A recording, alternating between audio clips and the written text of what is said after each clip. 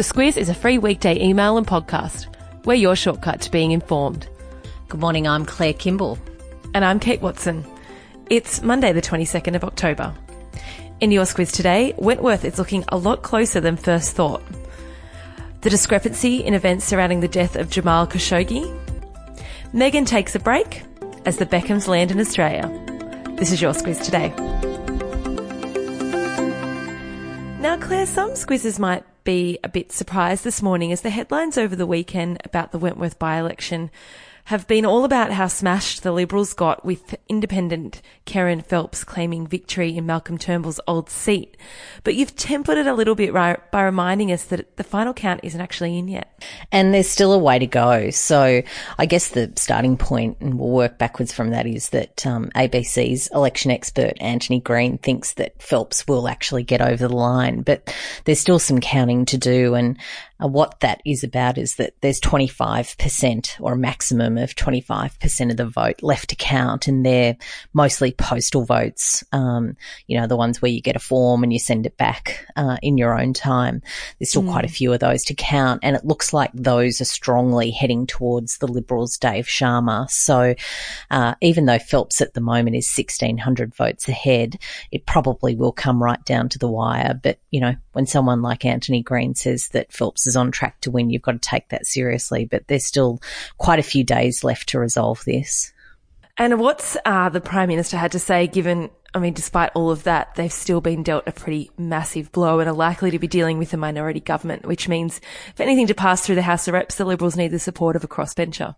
Yeah, and look, if Dave Sharma does get over the line, it still doesn't discount from the thumping that they took. At the moment, there's a 19% swing against them, which is of historic proportions in a by-election against a sitting government. But Scott Morrison and the Libs said they get it. They get the message that dumping former Prime Minister Malcolm Turnbull wasn't a particularly great move, and he's continuing to put his hand up and say it wasn't at his request that all happened. He actually voted against the spill motion and really wished that none of this had happened. But Phelps supporters and Labor said that it shows that the Libs are increasingly out of touch with voters when it comes to things like climate change and shutting down the Nauru Detention Centre and other things. And I thought one of the interesting things to come out of yesterday is that Jane Caro, who is a social commentator, says that she might take that up in Warringah, which is former Prime Minister Tony Abbott's seat, and she's having a think about having a run, and she would be the sort of candidate that would run on a platform much like Kerryn Phelps did about those sorts of issues. Yeah, and if you're into politics, there's plenty more in the email. There's so much commentary on this. It's been confirmed that journalist Jamal Khashoggi was killed in the Saudi consulate, but Saudi Arabia and Turkey both have very different versions of events, Claire. So the Turks are sticking with their view that it was something that was pre-planned, that there was a squad of about 15 Saudi agents who have flown in to carry out the hit.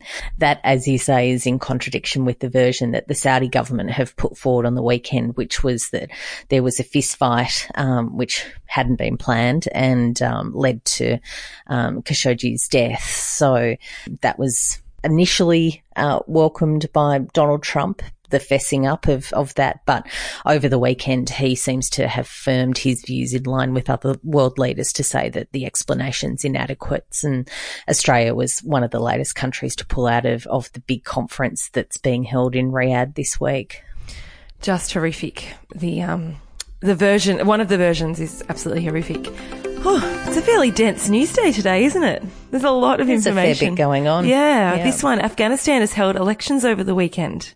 And they had to extend the polling time for that because what happened on Saturday was fairly bloody. There were nearly 200 attacks on polling stations that resulted in the deaths of almost 30 civilians and 11 security forces and caused hundreds more to be injured. And, the government's extended voting at least until yesterday, possibly even until today. And yeah, it's the first vote that they've had that their security forces have been in charge of. So it was a pretty big deal, and particularly with the Taliban and Islamic State vowing to disrupt the process, which is exactly what happened.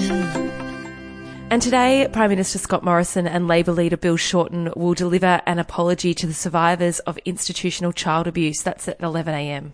Yeah, it is. It's one of the promises that came out of the Royal Commission that wrapped up late last year, and along with the redress scheme, experts say that it's something that needs to happen to help survivors. And Prince Harry and Meghan Markle were out and about in Sydney again on the weekend.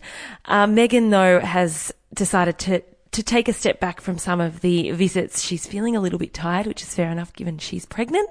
Yeah, Invictus Games were launched. The opening ceremony was delayed because of a pretty incredible thunder lightning show. It was a crazy storm. It was brief, amazing. But crazy. Yeah, exactly. But luckily we've got the Beckhams here to keep us interested. Yeah, well, Meghan can have a rest while they take the limelight for a little bit. And hilariously, he gave an interview to The Project, which in which he said that marriage is hard work, which of course I loved. There were tons of articles yesterday online about Victoria looking downcast as she arrived in Sydney yesterday. She just looked like she always. Yeah, she always looks downcast. That's just her thing. So anyway, tons of tabloid fun with that. Oh boy. The subject line. What have we got? Don't Stand So Close to Me, which is the police show. I think that's probably how Dave Sharma and Karen Phelps are feeling about each other, given there was a bit of space between them on the weekend, and that's closed. And yeah, they're going to be standing very close, I think, for a while. I'm sure Dave Sharma doesn't mind too much. Kieran Maisel was the winner of the $100 worth of Belgium chocolate from last week. Thanks for reading, Kieran. Yeah, and he's a good Queenslander, so I hope we can get it to him without it melting. Oh, yeah. I'm sure we'll manage. Speaking of the Squiz Today email, jump in there. Heaps more news in there today. Thank you for listening to the podcast. If you like it, please let all your mates know. We're available on all podcast platforms, and we'll chat to you tomorrow.